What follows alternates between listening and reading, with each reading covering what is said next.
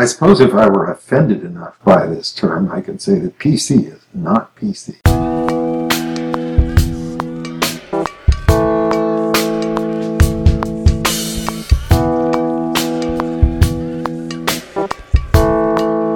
Welcome to the Common Errors in English Usage podcast.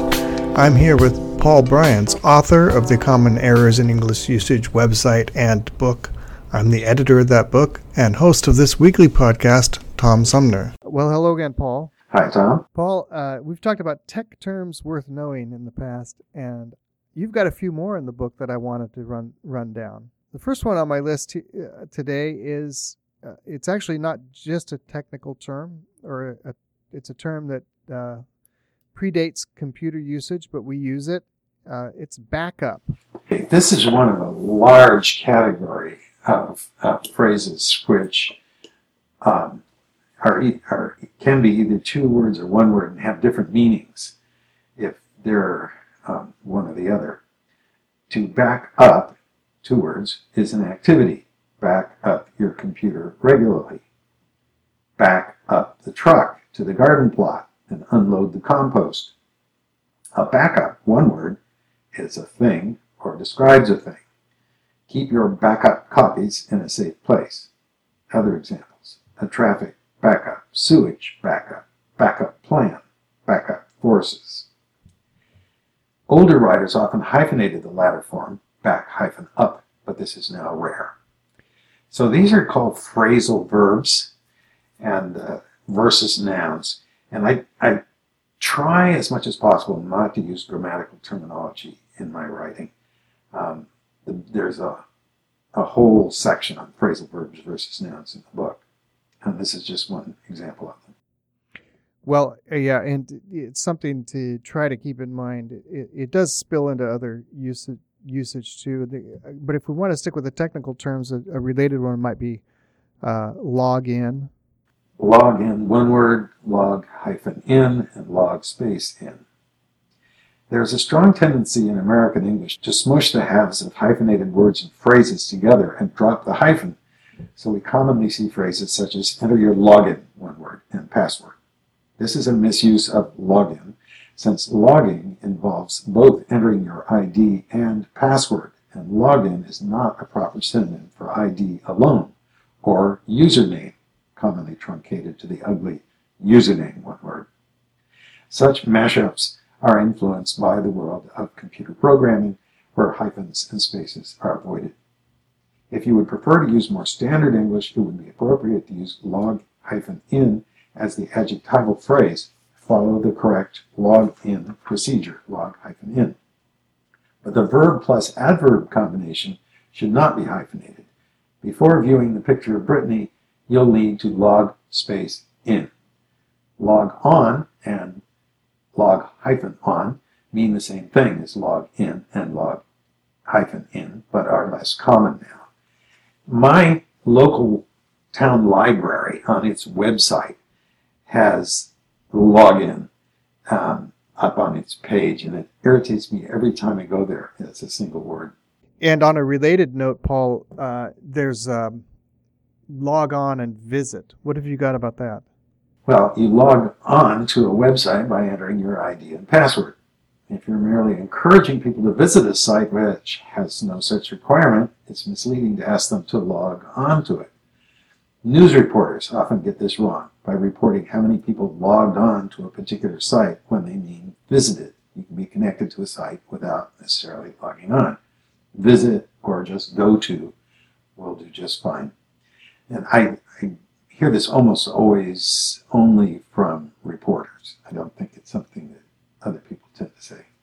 Yeah, but it's a good point, because what is the point about possible confusion about people who know too much about computers, maybe, or know just enough about computers to be confused by it. Yeah, if somebody tells me that I need to log on to a site, I'm much more hesitant about going to visit it. Is this going to be, they're going to want all kinds of information. They want to hook up to me through Facebook, and, who knows, all kinds of things. Do I have to invent a new password? Oh, no, I don't think I want to do that. Uh-huh. Where if I'm just visiting a website and there's no logon required, I'm much more likely to go ahead and do it. And I'll just go back for a second to another what we were saying before about log in and log in, and so we've done log in and log on. Circling back to these one word and two word things, there you have an entry on online and online. Yeah, this is another one of those where it started out, I think, as two words, but it's mostly become one. The common adjective used to label internet activities is usually written as one word, online. The online site selling banana cream pies was a failure. But it makes more sense when using it as an adverbial phrase to write two separate words. When the teacher took her class to the library, most of them used the time to go on space line. The hyphenated form on-line is not widely used, but would be proper only for the adjectival function. However, you are unlikely to get into trouble for using online one word for all computer-related purposes. As for real physical lines, the British and New Yorkers wait online in queues, but most Americans wait in line. Yeah, so this is one of those cases where it is getting smushed together, and online is being used more and more as one word. And I can't put my finger on it, but it's funny how log in and log in, one word to two words, still makes sense to make to differentiate between the verb and the noun. But this one, or the adjective and the verb, but this one, for some reason, it makes sense to me that it's getting truncated into one word, and I can't put my finger on why. Right, and what I'm saying is that you can use online as two words only when describing the activity, but you don't really even have to use it there. Yeah, right, exactly. Well, I have another related term to online. That's the counterpart, offline. What do we say about offline?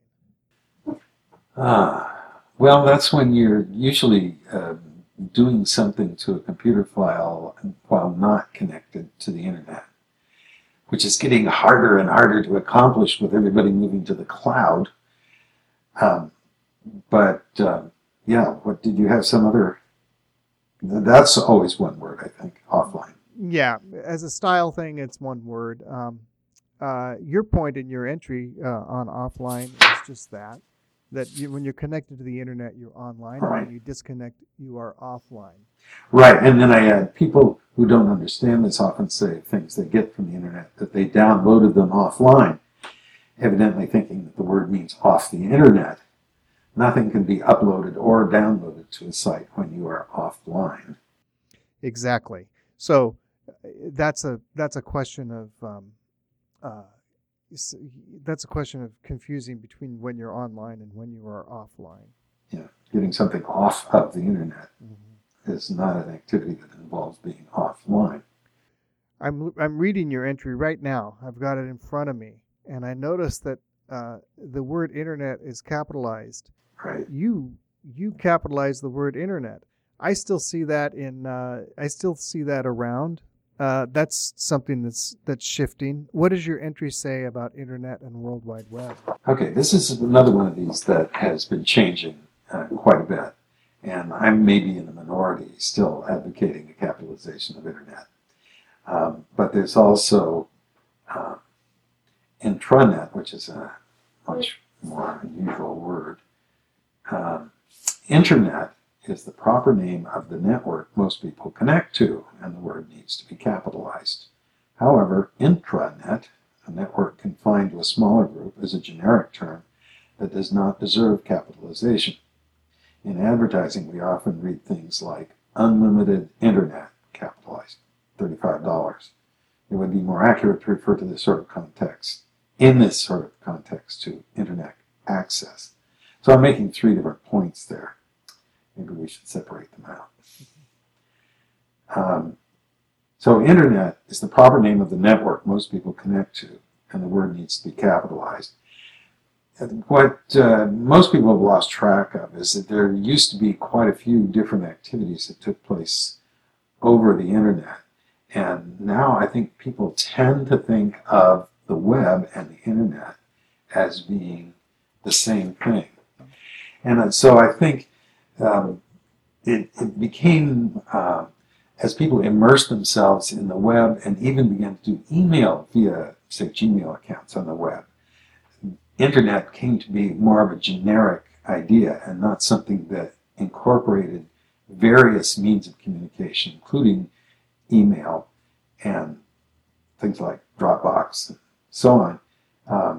And everything got sort of swallowed up conceptually by the web. And World Wide Web, I also capitalize. Now, most people will just use the word web now, and usually lowercase. But it's one of those where even at the time I wrote this, I was aware that this was a minority, somewhat old-fashioned position. But I don't think it ever will bother anybody if you capitalize it. So it's one of those things where it's can be smart to go with a capital, just in case somebody influential is reading your stuff that might think less of you if you didn't.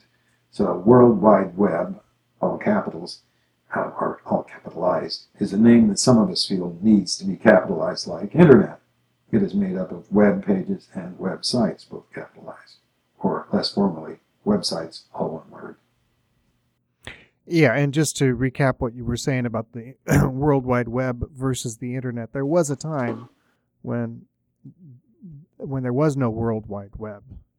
The Right. Internet existed, it was developed separately, and the World Wide Web is part of the Internet. But it's, for all intents and purposes, it becomes synonymous. It's almost unthinkable that you would log on to the internet and not log on to the World Wide Web. Yeah, certainly for most people. Well, that takes care of that style, and I think it's well pointed out that look in books and look in magazines and newspapers. You will see a mix of capitals and capitalization and non-capitalization on the word internet, certainly. World Wide Web, when you use all three words together, I think it's much less common to see it all lowercase. You know, a lot of young people for some time now have tended to try to avoid capitals whenever possible, and sometimes pride themselves on never hitting the shift key. And there's always been a lot of high dudgeon about this from older folks. And I think part of the motivation there is not laziness so much as it is wanting to be informal, just a feeling that this is more casual, and it certainly is. But it amuses me when people say, it's just easier, I don't like to have to put in capitals, when they'll go to great lengths to find exactly the right emoji to insert into their message. That certainly takes a lot more trouble. Well, and there's a lot of funny capitalization that goes on around computers anyway, with what's called camel case. Yes. Where you begin with lowercase, and somewhere in the middle, when you change to a new word, rather than insert in a space, you make that the next letter capital. And of course, Apple Computer has whole product lines that do nothing but that, which makes me think of, well, of course, okay, so I'm talking about iPhone is styled with a lowercase I and a capital P. Right. We used to have an iMac. Right. Well, they have the whole line of products. Mm-hmm.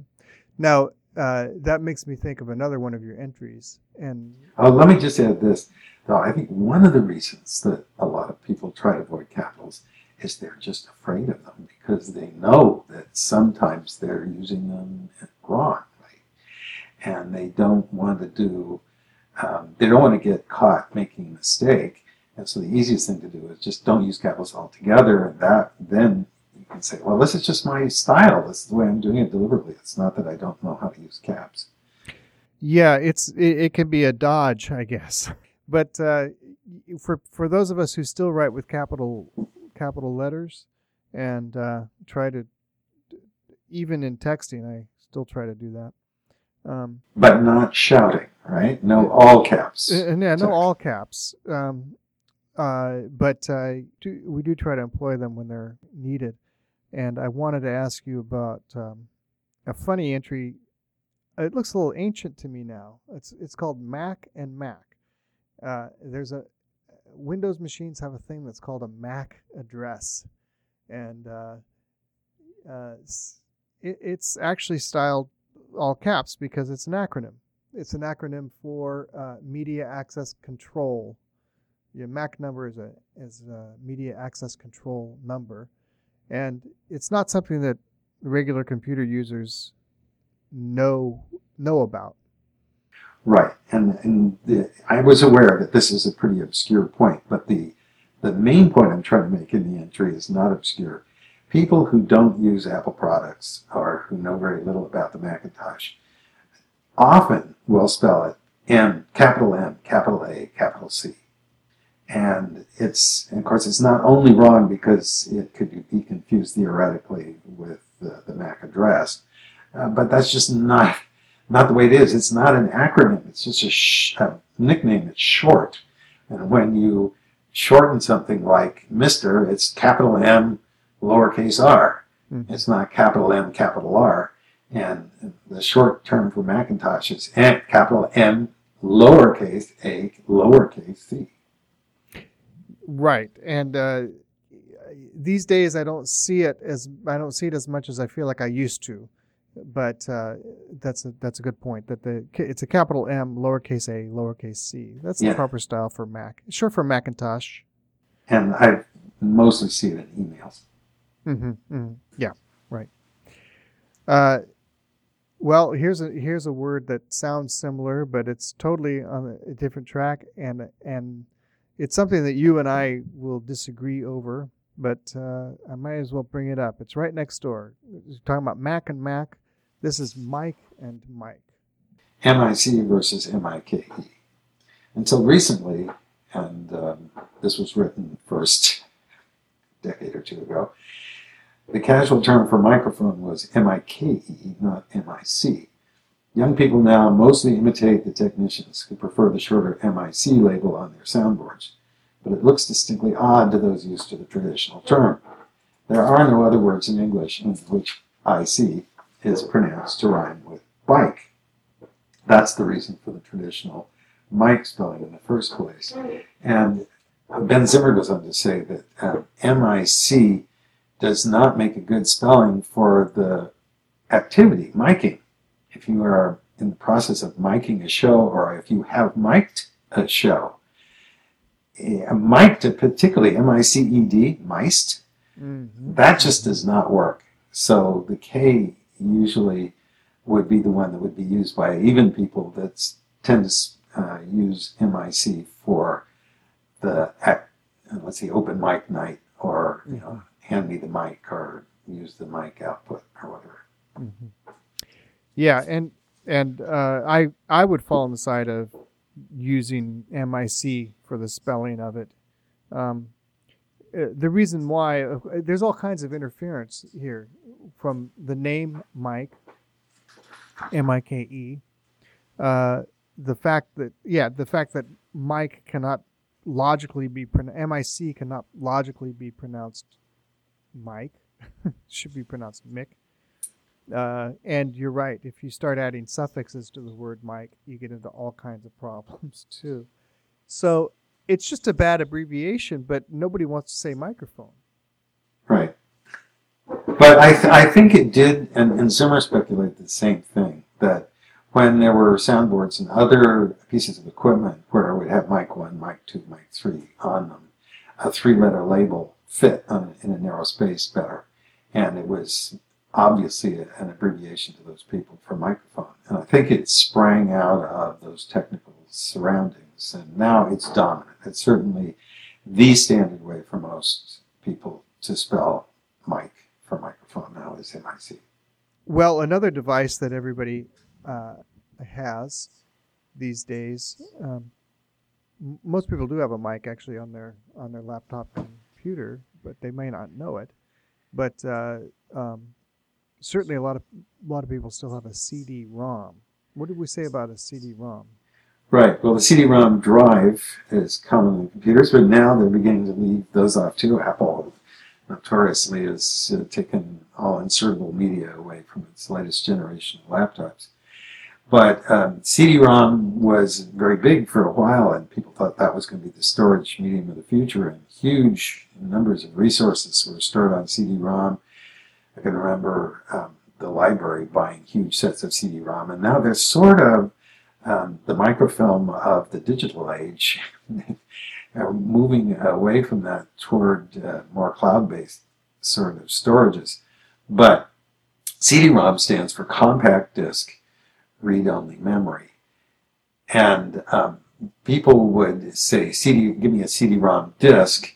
So that would be technically redundant, but it became standard usage, I think, for people to say, I'll give you a CD-ROM. And by that, they didn't mean the drive, they meant the disk. We don't use it so much anymore, but we also have DVDs now. Originally it was digital video disc.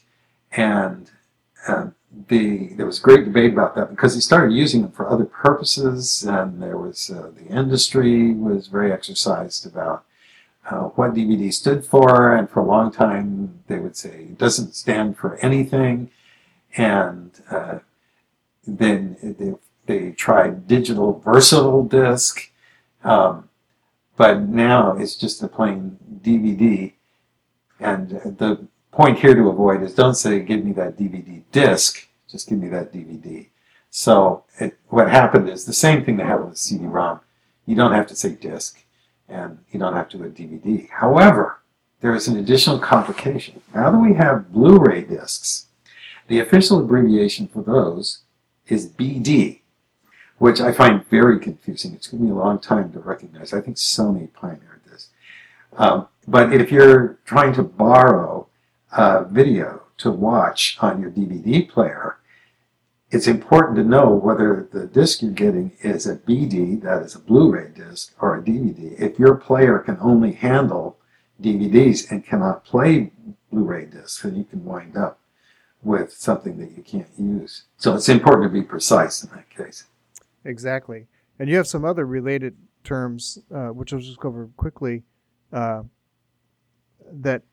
are tech terms that lead to redundancies. PIN number. Yeah, this one gets discussed all the time.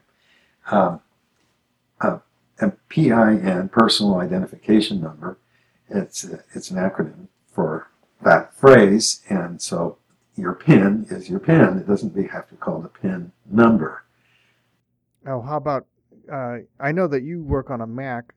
I work on a PC, and I don't ever call it a PC computer. So people don't usually say PC computer, but the abbreviation PC is often used to mean computer, and that poses some problems. The phrase PC computer is a bit awkward and redundant since PC stands for personal computer. The problem is that originally the label PC meant not personal computers generally, but computers compatible with the IBM PC, introduced in 1981. By the time IBM adopted the abbreviation for a specific model, there had been many earlier personal computers like the Commodore PET and the Apple II. Now IBM doesn't make PCs, and none of today's popular personal computers is compatible with the original PC. The label is still used to distinguish between computers running some version of Microsoft's Windows operating system and the Macintosh computers made by Apple, even though Macs are certainly personal computers and the newer ones can also run Windows. No wonder people forget what PC stands for. If you want to use the abbreviation to indicate that your computer is not a Mac, PC alone will do, despite its literal inaccuracy. But I do get bothered in articles when people say, well, just do this on your PC, and what they mean is on your computer. Mm-hmm. These are people who are just not part of the Mac world and don't realize that they're not including Macintoshes when they say PC. Well, there are plenty of those out there who probably believe that, but But it is a good history. It's a good rundown on the history of it. A personal computer obviously is the most generic term for the device that we all use just about every single day. I suppose if I were offended enough by this term, I could say that PC is not PC. Exactly. Yeah. Well, we have one more phrase that could lead to redundancy. How about an LCD display?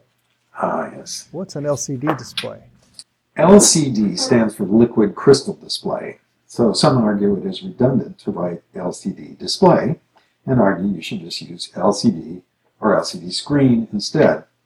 But some in the industry argue that LCD display is the generic term for the category which comprises both LCD screens and LCD projectors. However, if you want to avoid the redundancy in wording, you can still refer more precisely to your laptop or TV as having an LCD screen. Many people confuse this abbreviation with LED, which stands for light emitting diode, a much earlier technology.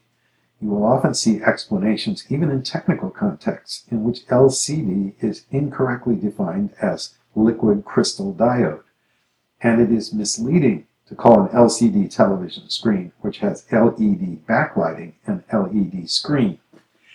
Part of the problem here, I think, is that LED is an older technology. It was around for a long time, like with handheld calculators and so on. All kinds of machines. We used to read these little numerical displays on LED screens. LED video screens, however, came along after LCD. So it's possible for people to either think of this as an old, outdated technology or as the latest hot thing. It just depends on when they first encountered the term. And that's the reason I think that LED is often misused. Well, it is entirely confusing because all of these screens that are employed for high definition television, they're different formats, and it's easy to see LCD and LED getting confused. There's only one letter difference. People don't tend to think about what these abbreviations stand for. You talked about that earlier with DVD, and in the industry at one point saying it doesn't stand for anything. Right. Disowning any connection to some sort of abbreviation that existed in the past. But if you're shopping for a new screen, it's important to know the difference. It should, yes, it would be. And there's plasma televisions, and there's OLEDs, and that's the coming thing. Mm-hmm. So there's all kinds of technology to try to keep up with all the time, and it's not always easy. But when it comes in, it's important to try to learn what the terms mean, especially the ones that catch on, and so that you can have an intelligent conversation about it. And it's also important to see how people are writing them and styling them in their writing so that you can follow the correct forms when you're writing them out yourself. Right. Thank you, Paul. There's been a lot of I'm surprised how many great tech terms worth knowing there are in the book. If I started listing them out, I realized, wow, there's quite a nice list here. So thanks for talking about them. Yeah, talk to you later.